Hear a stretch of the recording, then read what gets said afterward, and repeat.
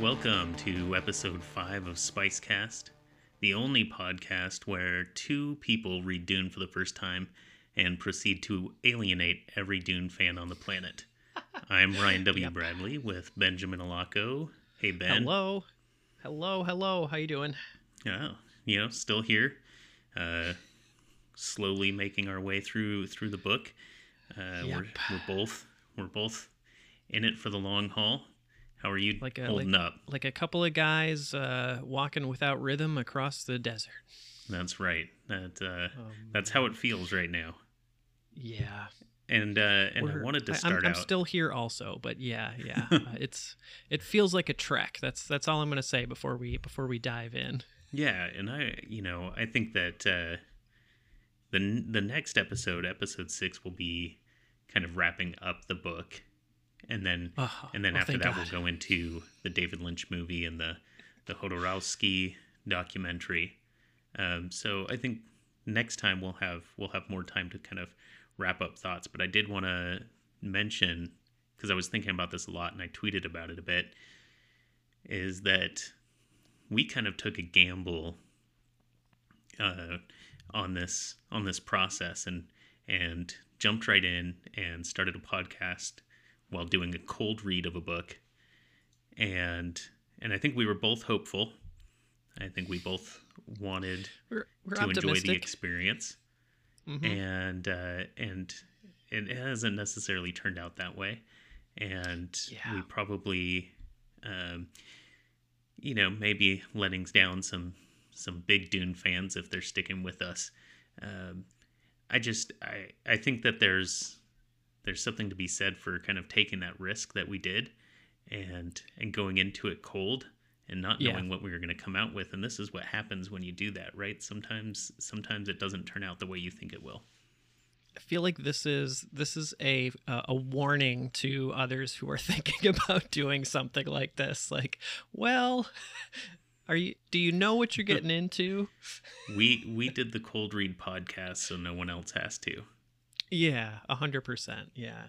I mean, here's the thing, right? And I think we'll get into this a little bit, but like, I don't think I'm the audience for this book, but I'm glad that I'm reading it. You know, it's not the kind of thing that I'm like, I'm pissed off that I'm actually reading this, and I'm enjoying doing the show.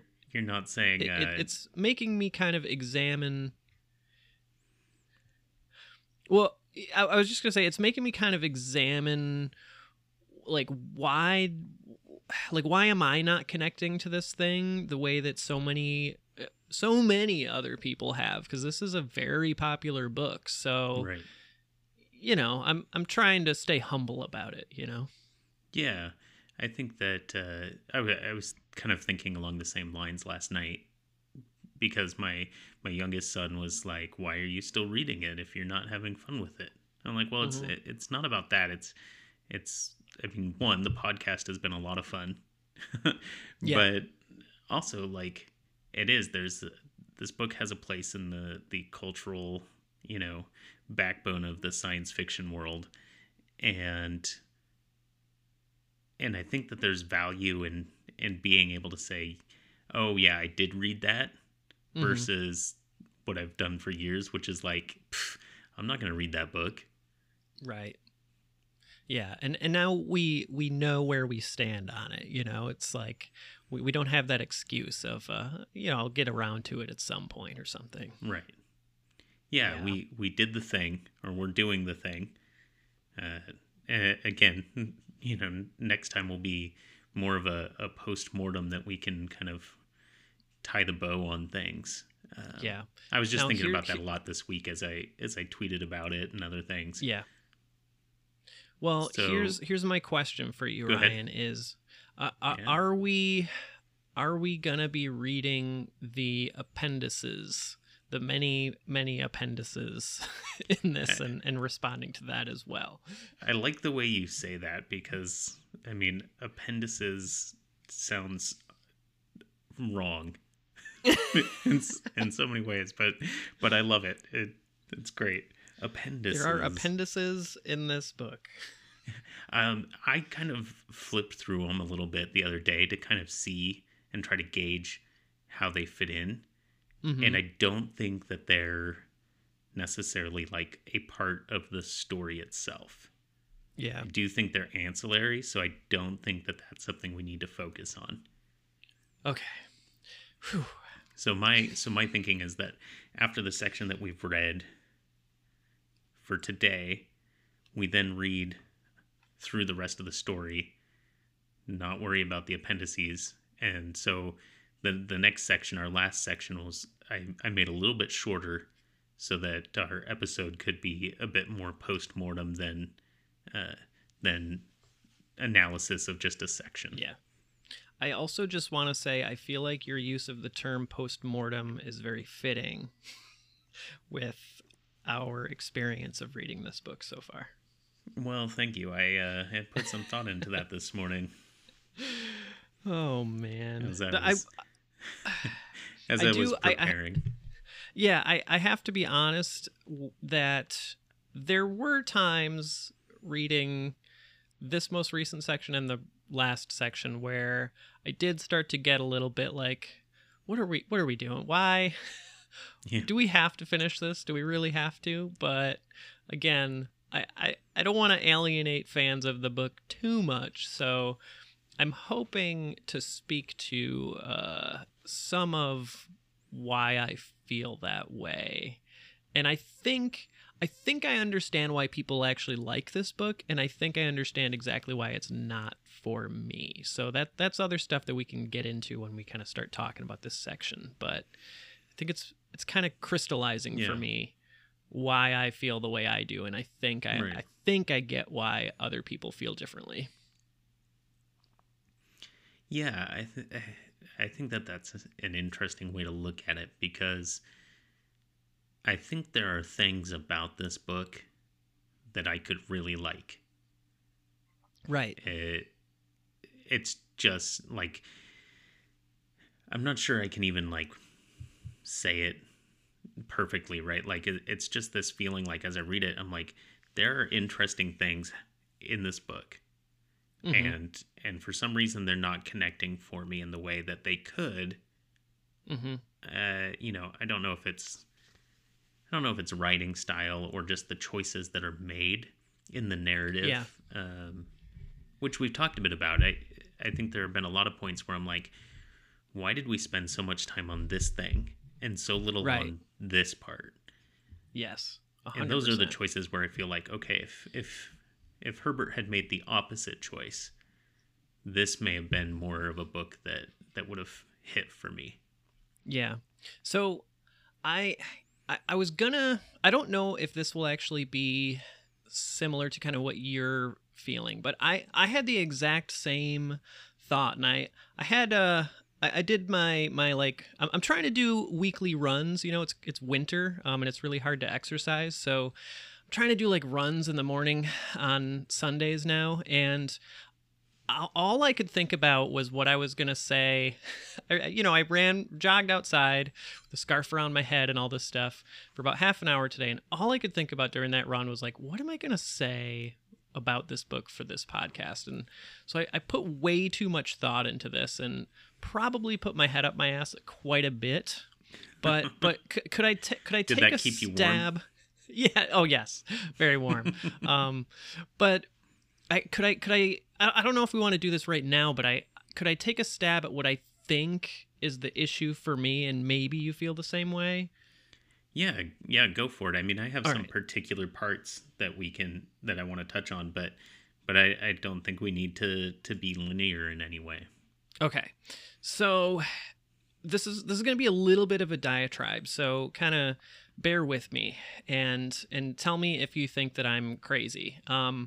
But I was thinking about what's going on in this book, the structure of the book, the way I'm not really connecting with the characters or the plot, and was really kind of trying to puzzle apart why there, as you said, there are interesting things happening, but it's like the framing of them is somehow I feel stuck on the surface of things. I feel like things are happening and I'm not in them, and I just see a bunch of actions taking place and I don't feel the stakes of them. So here's kind of what I think is going on, and jump in at any point, Ryan, if you feel like you can empathize or if I'm off the rails. But I started thinking about how much is going on in this book, and the story structure and everything brought me back to one of the best pieces of writing advice out there, which actually comes from Trey Stone, obviously writer of South Park. So, Ryan, did you see by any chance the documentary about South Park, like the making of? I can't remember what they called that. I have not. It's very good, and this piece of advice, I'm not sure Trey Stone is like the originator of it, but he says it, and it really stuck with me. And it seems like a really elegant way to check that your story is not going off the rails, right? So one of the things that he said he does, because they really rush those episodes. They write them very quickly, like within a week, or at least they used to. Right. And not the best way to go about things. But what he said he would do to make sure that the story was at least solid, or as solid as it could be, is anytime you're talking about the story, you're summarizing the plot, where you have an and, like an and statement, so this happens and this happens and this happens, you should turn the ands into buts and therefores. So this happens, but this happens, therefore the character does this kind of deal. So basically, the structure of any solid plot is a character has a goal, they try to get that goal, they face obstacles, right? Right. That's just like the core of story. And I think that's what Trey is getting at when he says turn the ands into buts and therefores, because you don't want the character does this and the character does this and then this happens and then this happens and the character does this, because there's no action and reaction, right? So what you're talking about kind of reminds me of Dan Harmon's story circle, and I can't possibly remember all the steps of it, but it's basically this process of like, what you're saying. There's a goal, there's a conflict, there's a resolution. What did people learn? That sort of stuff. Right. These steps that stories are supposed to hit. Yeah. And I love Dan Harmon, so I think about that a lot when I'm writing, because I do think he's a genius writer when he actually motivates to write. But at the same time, as a writer myself, I have a hard time with that structure. And so then I spend a lot of time thinking about how am I challenging this, because I don't do it consciously. I don't set out to say, oh, I want to skip this part of the story circle. Right. It just tends to be how my brain works narratively. Similarly, when I was in a band and I'd write songs, I often kind of broke out of that verse, chorus, middle eight, chorus, structure. And again, it wasn't intentional. It was the way my brain was working. And the drummer I was in a band with, it drove him nuts the way I wrote songs, because time signatures would change and stuff. And again, totally just happened when I was writing songs. I wasn't thinking about it. Because I'm not a technical musician. I never was, even though, I played violin. I played all these instruments when I was younger. I never was able to read music. I learned songs on violin by listening to them. Oh, wow. So I didn't have that technical side. And because I didn't have that technical side, I tended to write things that were outside of the norm. Right. And it drove him nuts, because he was actually a very good musician, which I was not.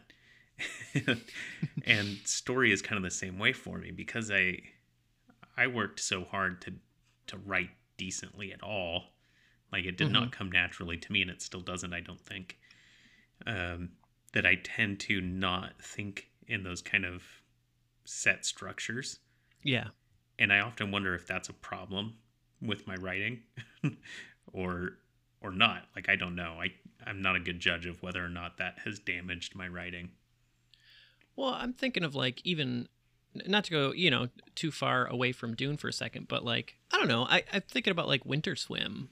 I thought it's been a while since I read that, but I feel like it was fairly tightly plotted. Mm-hmm. Character has a goal, goes towards that goal. I'm not going to spoil anything for anyone, but no one's reading that book anymore.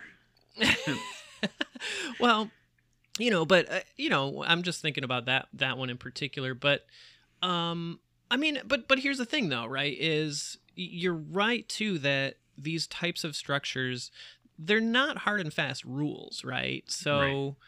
And they're there so that I think we can have a kind of norm that is okay to break away from. Like the structure of a Marvel movie or something is not going to be necessarily the structure of like a Coen Brothers movie or something, right? Right. Not necessarily anyway. Yeah, right. Well, we could go down a path with Christopher Nolan. I would argue that Christopher Nolan's plots are actually very traditional, but he has other stuff going on that makes it feel like it's not. So he tricks you. Yeah, absolutely. Yes. 100%. Yeah. But the structure I think is still, A to B to C. But so I think though, kind of, if I can go back to what I was saying about the buts and the therefores, right? Mm-hmm. And the ands. So I think what's going on with Dune is there's so much and. It's mostly and. It's mostly this happens and this happens and this guy is in this thing and this guy believes this and this guy's doing this over here and this guy's got to fight this guy and this guy's got to fight this guy and this guy wants to kill this guy and there's not there is a traditional plot in here and I think it's pretty simple and I think there's just so much other stuff that isn't really important as far as I can tell to the main plot. So it's like there's just so much of this kind of tangential material that's like, I don't know, Paul's going through this and Paul's going through this and his sister is a witch and his mom has now drunk the stuff and turned the stuff into poison and or transformed the poison or somehow and they live in this place and the Baron's doing this over here and I know that there's connections between all of this, but I feel like this is going to sound harsh, but I fundamentally don't think Frank Herbert cares or understands about that type of plot of moving from character wants this to faces challenges, character either gets this or doesn't, right? And there are certain books that you read and you start to wonder if there was an editor who challenged them or not. Mm-hmm. Yeah. And I think that Frank Herbert didn't have anyone helping him check himself. Yeah. He has so many ideas and he's tried to fit them all in and he continues at, 5/6 of the way through the book, whatever, to throw new ideas in. Yeah. And that don't seem all that related to what's been going on. Right. It's like he got to a certain point and a new idea came along and he threw that in rather than saving that idea. Yeah. And that is very difficult, I think, so far into a book to be able to make work. Yeah. And that's something we've seen throughout. And not all of it ends up being relevant too. So then you're left with the question of why. Yeah. Yes. 100%. I mean, I think though that everything that you just said and the and stuff that I'm talking about, I think that's why people like the book, because it doesn't feel like that linear plot of, you know, this character wants this thing and they're going to do the thing and they have this conflict and so they're going to fight this guy or whatever. It goes all over the place. And I think people who connect with the book are picking up on that in a way that is positive, that for them, that they feel maybe like it's intellectually challenging to, you know, figure out what is the significance of all this stuff. And I would argue myself that in my reading of it, all that and just feels kind of, again, this is going to sound harsh, but it feels pretty unintentional and pretty sloppy to me. Mm-hmm. So like, it doesn't feel deliberate and careful and planned out. I don't feel like this world is particularly coherent. And I don't think the world that he's built, it feels all very convenient to like what he wants to do with it. Like it doesn't, I don't know that what he's done here kind of constricts the plot in a way that makes it tense. It just feels like he can kind of throw in whatever magical, mystical nonsense he wants to, just because he wants to. And it makes me feel the author's hand. And I just feel like, I don't know, it's hard to describe, but all that and stuff is like, dude, pick a lane. Like what right. is it that you're trying to say? Yeah. I think, and I may have talked about this before, I have a deficiency as a reader of being averse to books that are super long. Yeah.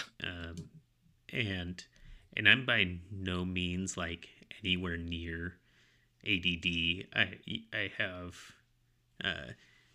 a really good ability to focus for long periods of time. Mm-hmm. But when I read books that get too long, I get pulled out of the story and spend too much time thinking as an editor. Right. And so when I read a book that's over 300 pages, I spend a lot of time analyzing whether or not the extra length is justified. Yeah. And by no means am I someone who has the standing or literary chops to say that Frank Herbert could have done better. Yeah. I just, as a reader, spend a lot of time thinking, why was this here? Why did we need these 50 pages? Mm-hmm. Would this book have been better if instead of 700 pages, it was 350? Yeah. And for me, the answer is yes. Yeah. But that's not the only thing for me, though, because there are parts of the story that I want more of, mm-hmm. that we don't get, and there are parts that we get that I don't want. Yeah. Yeah, I think that this is one where I do think that a good editor could have come in here and, we're talking about this like we want to edit the book, but the book is extremely, hugely successful, right? So who are we to do this? But at the same time, right. Again, this look, we're talking subjective. So people out there in the world who are like, fuck you guys. I get it. I hear you. So I'm strictly speaking in terms of my subjective reading of this and, my desire for certain types of stories. And I think, though, the issues that I have with the book could be edited out. And I think that there's a core of a fairly cool story here. Right. But it is so, to me, buried in all this other extra stuff. And this is something, again, I feel like I'm just bashing this book and this author. But I don't like, I'm not really impressed with the prose either. I feel like Herbert struggles with interiority when he's trying to write about a character's emotions and stuff. There's nothing there. I feel like he uses this internal monologue thing where it's italics, where they're just talking to themselves, and he also relies on dialogue so heavily for exposition that I have to question, like, is he just struggling to get to the character's emotional core? So right. he doesn't know how to describe what's going on with them, so he relies on this, like, I remember when this happened, and look at this person and how I feel about them, and I'm just going to tell you. So there's all that other stuff going on that's constantly pulling me out of the book and not helping. So, I mean, that kind of is something we've talked about before, too. We talked about it in terms of the gender roles and sexual politics of the book, right, where everything is very transactional. Yeah. And that's kind of the way anything that borders on emotional is handled in the book. Right. And again, I mean, one criticism I've seen of my own work is that it's a little devoid of emotion, and I get that, because that's a little bit how I am as a person. I'm a little robotic. I was just going to start yelling at you and calling you a robot. Robot. Yeah. No, I'm definitely emotionally stunted as a human, and I'm very open about it. But the difference, I think, in what I'm reading here is that it's not even that it makes the characters feel robotic. It makes them feel uninterested. Yeah. And oftentimes that ends up feeling really awkward. At the beginning of this section, because we kind of ended where we ended last time, where Paul had defeated Jameis. And we started off this section of reading where Paul is basically told, because you defeated Jameis, his wife is now yours, his children are now yours, his home is yours, his coffee cart business is yours. really doubling, tripling down on which that. You can get to in a minute. Oh man. And there's and Paul even wonders this. He's so surprised by the fact that Jameis's wife, what is it, Hera, I think. Or Hara. Yeah. He's surprised that she's not real tore up about Jameis being dead. Right. And her attitude is, one, well, I'm not going to waste my body's water on, crying about this guy. But two, she has a really weird reaction to this whole thing. Like, basically, Paul's given the choice of, like, do you want her as your wife, or do you want her as your servant? And she has the strangest reaction, which is like, hey, I'm still hot. Yeah. I'm young. You should want me as your wife. Oh, man. Yeah. And that was so weird to me. So weird. And again, this may be the fact that, it's the 21st century and we are who we are, and we're the age that we are, and we live in the era that we live in. But that felt so bizarre for her to be like, it wasn't like, oh my God, my husband's dead. Okay, fine. If you're not going to waste your water over that, I get that. That's part of your cultural upbringing as a Fremen. But to be in a place where it's like, oh, well, I would like to be your wife now, because I'm obviously still quite valuable, and then be insulted by the fact that this 15-year-old kid doesn't want to marry her. So I marked this line, and I'm glad you brought this up, because I just found this line. This made me laugh so hard. So it's around that where he has to make that decision. Paul has to make that choice, right? And he asks, "If I accept her as servant, may I yet change my mind at a later time?" And I was like, what the fuck, Paul? Like, if I say, if I don't want to bang her now, like, what if I get horny later? Is that like... That's the thing. It's like, and they're like, well, yeah, you've got a year. You've got a year to decide. Yeah. Oh, by the way, yes, you have a year. And again, that year too is like another thing where I just feel like Frank Herbert is like, sure, give him a year, whatever. Let him decide later, and then she'll decide, and blah blah blah. Like, just why? Well, yeah, exactly. What was the need? Yeah. For that in the story? Was there, and it's almost like a placeholder, mm-hmm. where it's like he got to this point, and Herbert's thinking, well, I don't know yet. Yeah. Is it going to be valuable to him later in the story, because maybe I haven't figured out all the beats yet? Yeah. And you know, could I find this way that this becomes actually a part of the story? Mm-hmm. And it doesn't really. The only way that it continues as part of the story is the, like, he did or didn't make this decision. Mm-hmm. Well, and why, like, again, who cares about this character? Why does he inherit this wife?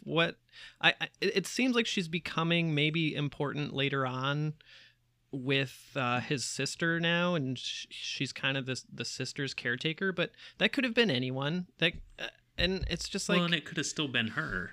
I mean, yeah. I mean, that's the thing, right? Like, there was nothing about her being Paul's servant mm-hmm. that was like the only way that she could have ended up as the, like, nurse to his little sister. Right. Because again, that still doesn't have anything to do with her being his servant. Right. Yeah. You know, it's not his daughter. There's just that weird aspect of this where it's like women are this commodity in this book. And again, it's like, why? What is it doing? Like, what is it supposed to be telling us about their culture for the Fremen? I don't really see. Well, I don't know. I don't see any, like, emotional part about it, though. Yeah. I was just gonna say, I don't see like social commentary, right? Like, I don't understand. Right. And even if you're not gonna have the social commentary, right? Like there are plenty of books that, especially from this era and before, that are misogynistic and, you know, kind of have this very archaic view of women's roles. Yeah. And the difference that I feel here is that a lot of those books that do that from that era and before stick solely to that, and they stick to it from a male perspective. Right. Frank Herbert takes it an extra step and gives you the female perspective, but the female perspective is always, like, totally on board. Mm-hmm. Yeah. It's like, I mean, Jessica was happy to be a mistress and not a wife. Yep. She is very accepting of any time that she is put in her place below someone else. Yeah. You have Hara, who is upset that Paul doesn't want to be with her. Yeah. You know, like... Well, and the whole thing with the Bene Gesserit, right? So mm-hmm. their whole thing, they're all women. They all have this insane power to just, seems like, do whatever at a certain point. They can influence people. They have this, yeah, I don't fully understand it, but this insane amount of power, and yet there's mention of, like, the Baron or somebody wanting to buy a Bene Gesserit and all this, right. and Jessica is like, oh, we're Bene Gesserit, we have this power, but we're not supposed to use it. And it's like, why? Yeah. What? You guys are basically the Jedi before the Jedi were a thing, right? You have all this super magic. cool with it. They're like, yeah. And they're like, yes, we have all this cool power, but we're okay with not using it because we're not supposed to. Right, but why? what is going on? And part of me is like, if the Bene Gesserit were men, I think this would be a very different story, right? Oh, I feel like, there's something with Frank Herbert and the sexual politics going on here where you're almost like not supposed to question the Bene Gesserit just not being active because they're women. That's how it feels to me, right? And they, in a way, have the potential to be the most interesting part of the book. Oh yeah. And it kind of reminded me. I'm sure you've seen it. Mad Max Fury Road. Oh yeah. Okay, so big fan. The badass grandmas. Yeah. In that movie, right? Like, such a cool addition. Yep. To the movie, and total stealers of like the focus and the excitement of that movie. Like, everything I saw online after that movie came out was people talking about the badass grandmas, right? Yeah. And the Bene Gesserit feel like they could have been that. Yeah. They could have been this badass group of women who have this power, who really make a difference. Mm-hmm. And instead, they're just clipped at every point. Yeah, they're just kind of there. Yep. Yeah, I don't know. I mean, like I said, I haven't seen the original movie or anything, so maybe they become these crazy badasses at the end of this, but it certainly doesn't feel like it's going in that direction. Yeah, and that would certainly be a surprising turn. Yeah. At this point, twist. But I wouldn't put anything past Herbert because everything changes constantly. Yeah. Yeah. Speaking of, I was thinking about this too. Remember so we've talked about this before, about how each time we read a section, we're kind of like, yeah, so that whole thing that was set up in the previous section never came back. Didn't matter. I was thinking about this where we ended with, I think it was the last section where Paul is like, my mother is my enemy. Mm-hmm. And 100 and something pages later, it's not referred to ever again. Don't know. He's cool with his mom. Mom's cool with him. They're not even really thinking about that kind of stuff. She's worried about him. I don't know. He's worried about the, riding the worm, which is not a euphemism. Well, maybe something happened in that period of time that Herbert jumped over completely. Because we jumped forward like at least a year, right? 2 years, yeah. 2 years. Okay. And it just happens suddenly, yeah. Yeah, but it's like what we were frustrated with at the very beginning when they were like, we're on Caladan, now we're on Arrakis. Yep. And he skips over this whole part that could have been an important part of the story. And again, it's like, okay, I need to get to this point, but how do I get there? Yeah. I'll just skip forward. I'll just go there. Fuck it. Yeah. We're there now. Yeah. And so there are things like that. And like, maybe that does come back, maybe, but it certainly doesn't seem that way. I mean, even Jessica's feelings toward Chani, right? Yeah. Change. They've changed on a dime because we've jumped forward 2 years and we don't know what has made her change her mind. Yeah. Yeah. But now she's like, oh, I love Chani. She's so nice. She's great. But she hedges her bets at the same time. Yep. When Hara's like, I don't think you really want him to marry Chani either. And she's like, yeah, maybe you're right. Like, what? You can't have it both ways. You can't be like, this person's great. I'm so glad he chose her, even though I hated her. And yeah, maybe I don't like her now that someone mentions it again. Yeah. it is like being on a roller coaster with Herbert. Yeah, but it's like all of a sudden it's a 90-degree turn in the roller coaster, and you might fly out of your seat. Yeah, and he's like, I don't care, just going with it. It does.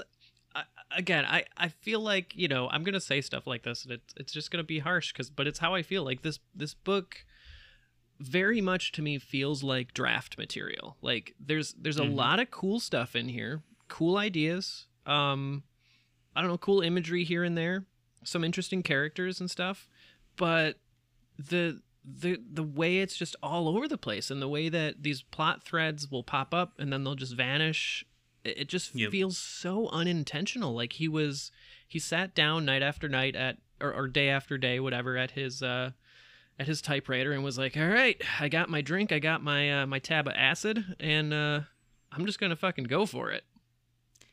I need to try that. Maybe I'd be more productive as a writer. Well, I was thinking about this, and so here was my question for you, Ryan. This is again kind of like big picture. My question is, like, I'm trying to understand why this book blew up so much. And I'm like, is there a historical significance with science fiction that I'm missing here? That's like, this was the first book to be over 800 pages. like this was the first ever sci-fi book to involve a psychic character or something, like a prophecy. I don't know. I'm like, what is it that or was it just that everyone was on acid and they were like, this book is trippy, man, spice, man? Yeah. Well, and that, yeah, I don't know why it's got the place it's got and how it ended up here. I think part of it has to do with probably its place as like kind of ecologically minded sci-fi. Right. Because that was kind of like terraforming, that's kind of where the thing? 60s headed, right? It was like people were starting to kind of tune into the environmental impact that humans were having. Yeah. I mean, I can't remember like the year that like Rachel Carson's book came out. Now I'm totally blanking on the name of it. I took like an environmental literature class when I was in college, so like there are a lot of books like that I vaguely remember reading. And Silent Spring. So that was kind of like, yeah. Okay, so I can't remember when that came out, but that feels like a similar time period. 1962. So 3 years before this book, actually. Right. So this was kind of when at least when the more progressive minded members of the country were kind of tuning into these issues. Yeah. And I don't know where its place is among sci-fi that dealt with that, but I imagine it was probably one of the early books that kind of dealt with environmental impact. Yeah. I guess though, like, because I've heard people say that the ecology in this book was really impressive for its time, and that they love the use of ecology in this book. And other than Kynes being an ecologist and there being a lot of sand and some talk of terraforming, I don't really understand what they're talking about. So, like, what are you seeing here that would be like, that's what's standing out to people when they were first reading this? I think there are two things. I think one being the focus of water as this vital resource that is in scarce supply. Unless you want coffee, in which case we got it. Got it in spades. I mean, make the coffee with the tears of your enemies. I imagine that at this point there wasn't water was taken for granted. Right. At least in the first world, right? Like Yeah. in the United States at this time, people probably weren't thinking about water being a limited resource. Right. Now we live in an era where many places in the summer are told to conserve water. We're very aware that water is not this infinite resource that we can just do what we want with. Right. And so I think that's one, because I think that people feel like it was prescient, right? The second, it would be kind of the desertification of a planet, which again I think at that time was something people weren't spending a lot of time thinking about. Right. I think those items. I think the spice. I mean, I could be completely off base. I haven't read any analysis of this, but I imagine that the spice is kind of this stand-in for oil almost. Right. You know, it's this resource that they're all fighting over. It's this resource that you have some mysterious corporation tied to. You have different cultural identities and tribes connected to it. So it feels very much like this allegory of how we fight over oil in the Middle East or something. Yeah. And I mean, the biker gang fits in because they need oil for their bikes. Absolutely. And again, if this book was about the biker gang and the badass grandmas, I'd be all in. You know, you say that, but I marked some lines. I'm getting so sick of the Fremen. I want them to shut up most of the time. Like I marked this line and I literally wrote in the margin, because I was like, yeah, I just want to mention this, that the dialogue gets very annoying to me. But I think this was what's his name? Stilgar, I think. Or maybe it's Stilgar. You must ride the sand in the light of day, that Shai-Hulud shall see and know you have no fear, Stilgar said. Thus we turn our time around and set ourselves to sleep this night. And I just like, shut up. Just talk normally.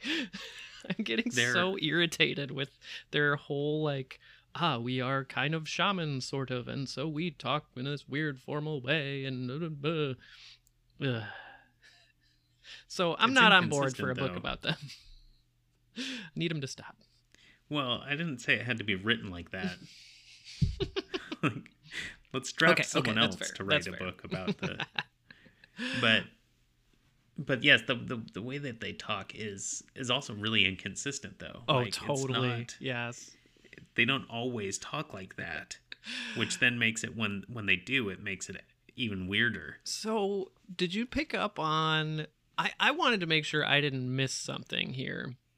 Chani. I felt like I was missing a lot as I read this section. Chani eventually, in this one section, I don't think I marked it, unfortunately, but she starts talking in this like faux Shakespearean thy, thou, thee, like when she's talking to Paul, like thy must do this and thou stead and blah blah blah.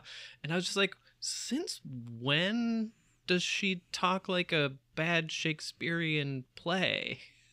Well, that's what happens when you're smitten with someone. And is that their she realizes, since she realizes she's going to have a life and a kid with him, she automatically, drops into the Shakespearean smitten language. They get very formal, is how they show. I mean, that's how they flirt. Don't you remember that stage from when you and your wife were dating?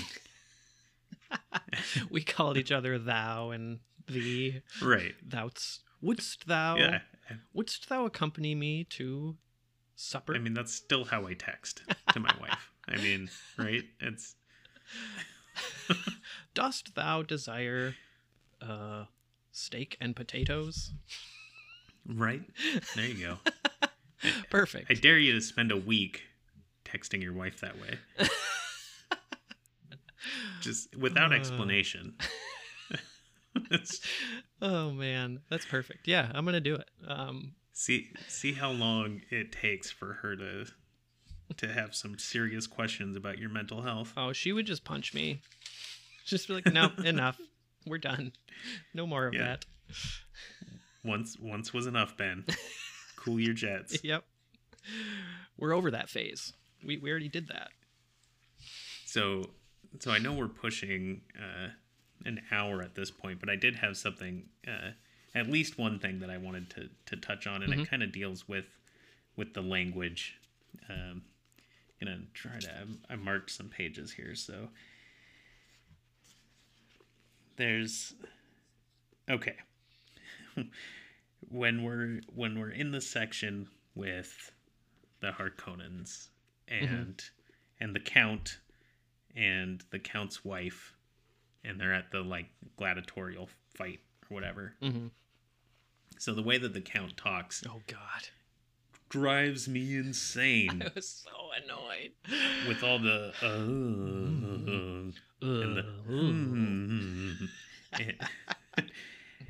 and so this brought to mind a question that I have about writing in general, and I often wonder how readers and how writers feel about it, which is writing in a dialect. Yeah. I feel it's extremely hard to pull off. Yeah. And I tend to prefer saying someone has an accent rather than trying to emulate it in the way I write the dialogue. Right. I think that it's really easy for that to fall into parody or stereotype. And some people do it great. Roddy Doyle has a very distinct style of, writing with this Irish lilt. Right. This reminded me of that because he's obviously the only one who really talks like this. And it would be easy and easier to read if it was just described once or twice. Yeah. Rather than putting it into the actual writing of his dialogue, because these drawn out hms and ahs and it's like, does he have a speech impediment? is he like me and have a hard time getting the words out of his mouth sometimes? So and I don't know, like, it's not explained why he talks this way. I think it might be. So I have a theory on that is mentioned very quickly, and I'm trying to find where it was, but right after that section, I want to say it's right at the end of that chapter. You can probably hear me flipping through the book right now, but when he's talking to the woman that he's with, who I think is Bene Gesserit, they stop doing that, and it says something about how they have a coded language that is very like humming, buzzing, right? It's kind of, yeah, here it is. In the same humming tongue, she said the lad knew the gladiator wouldn't be drugged. There was a moment of fear, yes, but no surprise. And so I thought maybe what's going on there is that they're actually talking to each other in code or something like that, but I don't know. I might be reading way too much into it, and that maybe the humming tongue is just... Yeah, maybe that is just the dialect. Is like Herbert described it, right? Yeah. But then he proceeds to draw it out every time the dude talks. Yeah. And if it is them talking in a coded language, there are other ways to show us that, because he's not telling us what they mean. He's not telling us what they're actually saying. Right. If that's just some code to each other. Yeah. Oh, I found this other line. Count Fenring faced his lady, spoke again in their personal humming code tongue. So yeah, I do think that's going on, but yeah, I agree. Regardless, he doesn't have to write it out every time. Right. So So two things. One more thing on this, which is, so when Code for Failure was coming out originally, which is a book that's largely based on my life, and there's a character in it who was a very real person, and the dialogue between her and the main character was almost word for word of real conversations. And she was half deaf, so she had some vocal difficulties because of that, and I simply just noted that in the text. Right, the original publisher and editor really wanted to and attempted to change this on his own without saying anything to me. Change the dialogue to be this really terrible, stereotypical, clipped dialogue. Oh no! And it was so bad. I mean, when I caught it, I'm glad I did. When I caught it, I was so offended. Yeah. And I mean, for multiple reasons, I was offended on the behalf of anyone who would read that who was deaf and had vocal difficulties. I was offended that he had changed the writing itself. I mean, for so many reasons, but again, that's it's so easy to describe the way someone talks. Yeah. Without trying to emulate it with text. Yeah. Well, and we know that Frank Herbert isn't one to, like, again, describe that interiority and stuff, right? So I feel like for whatever reason, he's just not the kind of author who's actually going to take the time to explain that or explain how someone feels or talks or whatever. You know what I mean? He's just going to write it into this hard to read dialogue. Yeah. And so then, because I wasn't even thinking about this as we talked about it earlier, the Count's wife, I believe she's his wife, his companion, whoever she is, almost has autonomy for a moment when Harkonnen's, what is it, his nephew or something, when he offers to dedicate his win to her, and she's like, no, don't do that. Right. And I was like, okay, we have a character who stood up for herself and was firm about it. And then by the end of all that, she's like scheming to seduce him to get something out of him. Yeah. It was like it went right back to that transactional attitude of women in the book. Yeah. And when we were talking about this earlier, I had totally forgotten about that until I opened the book to that part again. Yeah. And I'm also glad that you mentioned that section of the book too, because there was something in there that I wanted to reference about what I was talking about with story beats, right? Of ands versus buts in the Air Force, because I think the nephew is a perfect example of this. First of all, I don't really know what the nephew is bringing to the book so far. I don't really know why we need that plot thread, so that's something that I would potentially cut. But regardless, there's a potential there to have some drama for the character of that nephew, and maybe even for the Baron, where the nephew essentially is going through all of this because he's going to try to assassinate his uncle, the Baron, right? But the way that Herbert goes about showing all of that is like, we don't really know what's going on, and he's jumping between characters' heads so much that there's a really simple subplot here that would be pretty easy to make dramatic, right? Where it's like, all right, nephew, here's what I have to do. I have to kill this guy who I'm going to fight with, but make it look like I was set up so that the slave master is going to be killed. I'm going to replace the slave master who's going to set up an assassin, right? Like, that's actually pretty clever, and I don't know, it's an interesting plot, but like Herbert, he head hops so much that even that is very chopped up, and we kind of have to puzzle out by the end of it that that's even what happened. You know what I mean? So it's like he's not giving us enough, to me, he's not giving me enough time to understand the character's goal, what it means to them, and the but and the therefore, right? Because there is some of that going on there. I want to kill my uncle, but I have to set up an assassin. Therefore, I have to go into this ring and I have to fight this guy. But this guy's actually more dangerous than that. Therefore, I have a struggle. But I kill him. But when I try to have my uncle assassinated, he kills my assassin.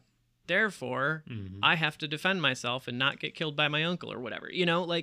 But instead, the way it's written is like, all right, there's a fight here with the nephew, and he set it up so that he's going to kill the slave master or whatever, have the slave master killed. And Baron Harkonnen discovers that he was almost assassinated, and the nephew set it up. And, and it's just like, it doesn't feel like we're in the character's shoes at any point.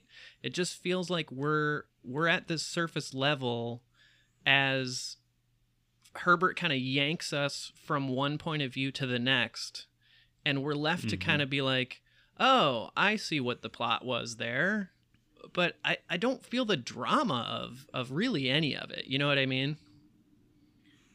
Yeah, well, and the Baron is oddly chill. Oh, yeah. About his nephew trying to kill him. Right. Which seems out of character because he's pretty hot-headed and pretty quick to anger and to revenge.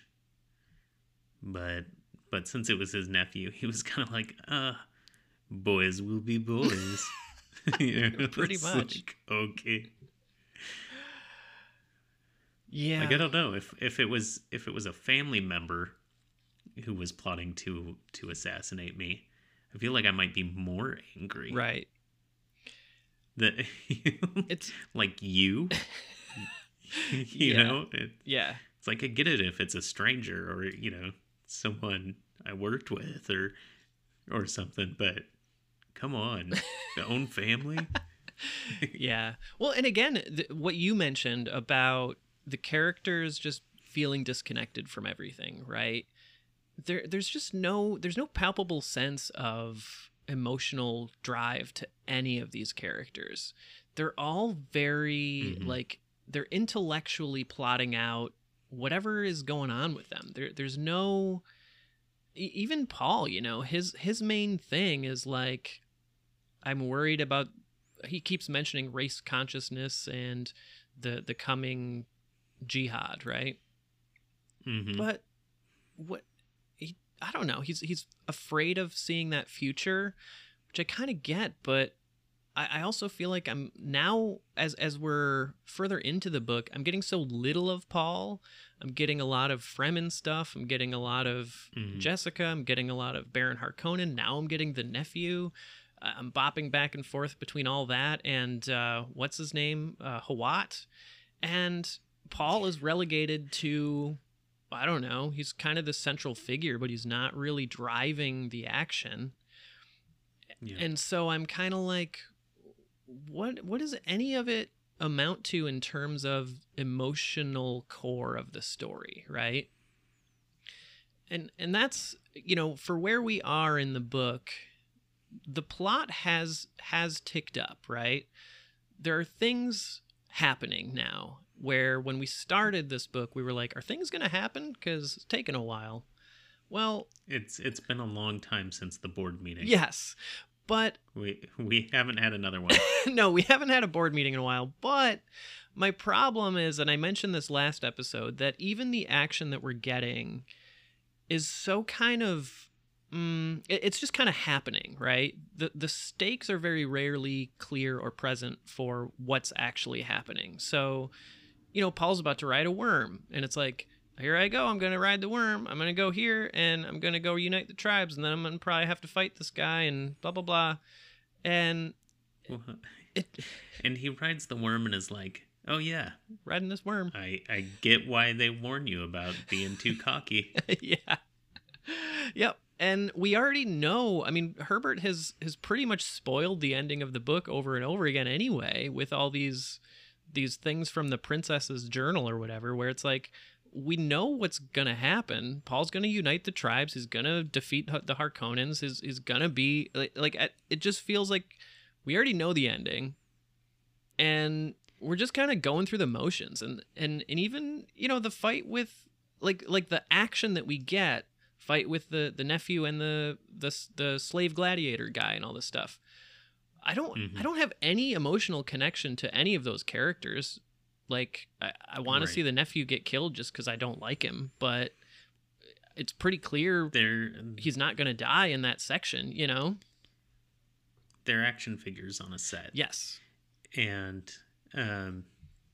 yeah, I mean, like you say, we have pretty much the idea of where this is all going. The really interesting / frightening thing is that, there's about 100 pages left. How can everything that needs to happen? Yeah. How does that fit into 100 pages? Right. So what are we gonna not have that we would expect to be in there somewhere? Yeah. And how much time are we going to end up skipping over? Right. Yeah. I yeah. I'm glad you mentioned that, because I basically had this moment where I was reading along and I was like, I feel like I'm just kind of waiting for, all right, when is Frank Herbert going to pull all this together? When is he going to, he's going to tie all these hundreds of different threads that he's got going on into something that makes meaning of all of them. And they're all going to connect, and I'm going to be like, oh, now I see what's going on with the Bene Gesserit and this prophecy and all this stuff and all this, and that connects with the Harkonnens and Jessica being a Harkonnen. It all ties together. And I don't know, I'm really losing faith that that's going to happen. I feel like we're at that point, right? Like, I tend to, when I'm reading anything, in the last 50 to 100 pages, depending on how long the book is, I tend to start thinking about, how is this going to get to the end? Yeah. Like, what is the writer about to do here to get us there? And it's not in a bad way. Like, that's just how my brain works. Like, I recognize that, I'm reading a story, and there are things that have to happen to be able to tie those up, and I get curious about how that's going to all occur. And I think we're at that point. Like, I don't think there's any more waiting at page 600 in a 700 page book, whatever it is, where there's no more waiting to start tying this up. Yeah. So our next episode could be very interesting, in one direction or the other. Either we're going to be very confused about everything, or we're going to come back and we're going to be like, holy shit, dude pulled it off. Yeah. I would love to have that reaction. I would love to come back and be like, we were so wrong. This book blew my mind. How many times, because I do this a lot too, where I'm reading a book and I'm like, okay, yeah, like, this is pretty good. Not amazing, but this is a pretty good book. And then something just like really clicks at the end, and you're like, okay, like in my head, this just went from being a 3-star book or a 3-star movie to a 4-star movie because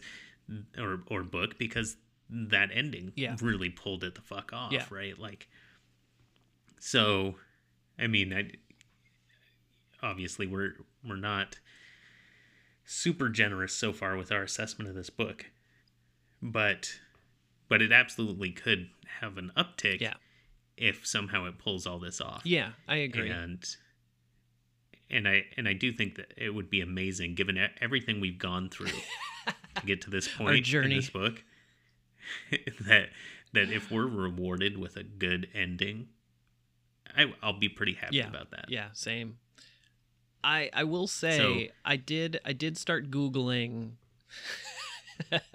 Sorry, I started Googling Dune overrated just to see what's out there in the world and what people are saying. And from what I was reading, I don't think there's gonna be some big twist that blows our minds. Just based on some of what I saw. I didn't spoil too much for myself, I don't think.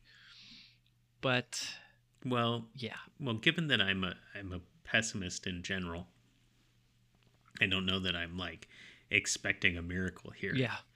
But I would definitely be pleasantly surprised if we got one. Yeah. I would too. And yeah. So well, go ahead. I was just gonna say, because I think we're over an hour. We probably want to end soon.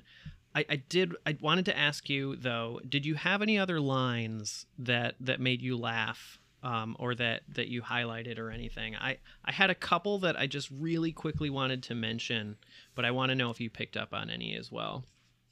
There was a part that made me laugh, and I actually have the page marked, but now I can't like remember exactly what it was.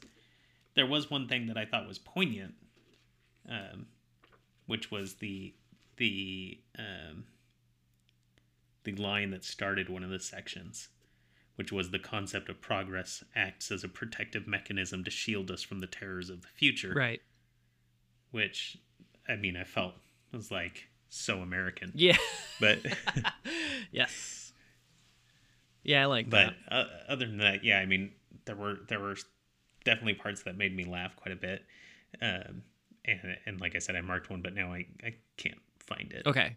I had at least, I'll go over, I guess, at least two if you're cool with that. I know we're over time, but yeah, go for it. So when Paul and Jessica get to the Sietch for the first time or whatever, they get to where everyone's chilling out, right? The Fremen are hanging out here. This is relaxy time. Jessica's line this just makes me laugh so much. So Paul's like, man, it stinks in here, right? And his mom goes, all right, so it says, he heard his mother cough, and her voice came back to him through the press of the troop. How rich the odors of your Sietch, Stilgar. I see you do much work with the spice. You make paper, plastics, and isn't that chemical explosives? And I was just like, what? Again, the kind of like anachronisms of this world, and Frank Herbert's kind of like mixing and matching of this new world spiritualism and tribal terms and stuff, just with like this outlier of like, and is that chemical explosives? I was just like, who writes that line? It was just so funny to me. Well, there's coffee, there's chemical explosives. Chemical explosives. You can't have one without the other. The warming aroma. Well, hang around the fire. And I've got a coffee maker in my office, and the first thing people say when they come in is like, "Oh, it smells like coffee and chemical explosives in here." So rich. The aromas. Oh man. And then, all right, I'll skip over that one because that was just me more ranting and being confused. So again, this is going to be my theme for like how whacked out I feel like the nature of the world building here is the stuff with the coffee. So I had to just highlight, and at the start of one of these sections, it's actually after the 2-year jump where Jessica's just hanging out, and not only is she drinking coffee, but there are coffee tables in this world. Where people have to drink their own urine because they wear these suits, and everyone's like, oh, I've never even seen water over land and stuff. She's got a coffee table. Someone brings her coffee. She's just chilling out. And I'm like, Frank Herbert, you know that coffee is made with water, yes? But are there coffee table books? Well, I think actually the coffee tables are where they keep their chemical explosives, the way that we kind of we kind of keep potpourri around, right? Well, it is a conversation starter. Clearly. It's a lovely chemical explosive you got there. Is that new? And this one, it has quite a smell to it as well. I love that. I found myself wishing that coffee was in the place of spice. Yeah. And I liked to imagine all these people trying to harvest ground coffee out of the desert. So they grow coffee beans on this planet? Is that a thing? And on a planet without water? Yeah. Like that would require water. How are you growing anything? Yeah. And they make a big deal out of these dew traps or whatever they call them, where they plant this thing and it's like, oh, so clever, it catches the water. And then they're like, yeah, let's get a cup of coffee. Let's go to the Starbucks and chill out, have a frap. Priorities. Yeah. I mean, if we ever get to the point where water is this scarce on our planet, and absolutely guarantee there are going to be people who use their ration solely for their coffee. Oh, totally. I mean, but here's the thing, right? If it was made into a big deal of, oh my God, they have coffee in this sietch. Holy shit, this is great. What a luxury, right? Right. And Jessica does say something along the lines of, it's interesting how much more comfortable we are in the sietches versus out in the desert. But that's all we get on the fact that you're just drinking a cup of coffee, and people are out in the desert dying because they cried and they lost that amount of their body as water. You can't cry over your dead husband, but you can have this lovely cup of coffee from his coffee stand. Yes, from his coffee stand. Celebrate his life. It's so funny to me. With a punch card at his coffee stand. It just cracks me up. I will admit, I Googled Dune coffee just to be like, is anyone else picking up on this? And there's like a Reddit thread too, I think, where someone is like, what is going on with the coffee in this book? And some people came in and they were just like, it doesn't really dehydrate you, it's just like water. And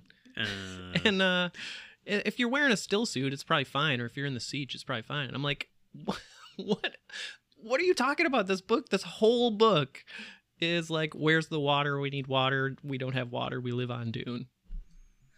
When I went to work up in the Arctic Circle doing construction years ago, we had a whole day of training on dehydration. And it was like really drilled into us. And it was like, yeah, they talked a lot about, coffee being a diuretic.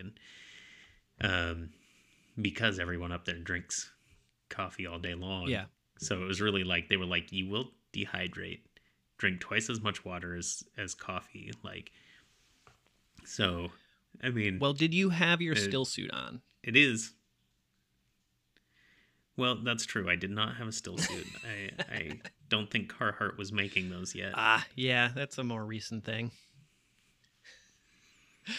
I hope Carhartt exists in the future and is making space suits for people. I would not be surprised if a couple pages from now, Herbert just comes out with like and then the Fremen encountered this guy, and he took off his Carhartt jacket and said, let me try that still suit instead of my Carhartt. I'm really regretting not writing Carhartt into Zero Land now. That's spacesuits and stuff. It all should have been Carhartt branded. I mean, missed opportunity. Recommended if you work for CHOAM. Right? Well, I think on that note, we'll have some dreams of coffee, and we will get to reading the final chunk of Dune, and see what we see, and we'll talk at you next time. Thanks for listening. All right. Thanks, everybody. Bye.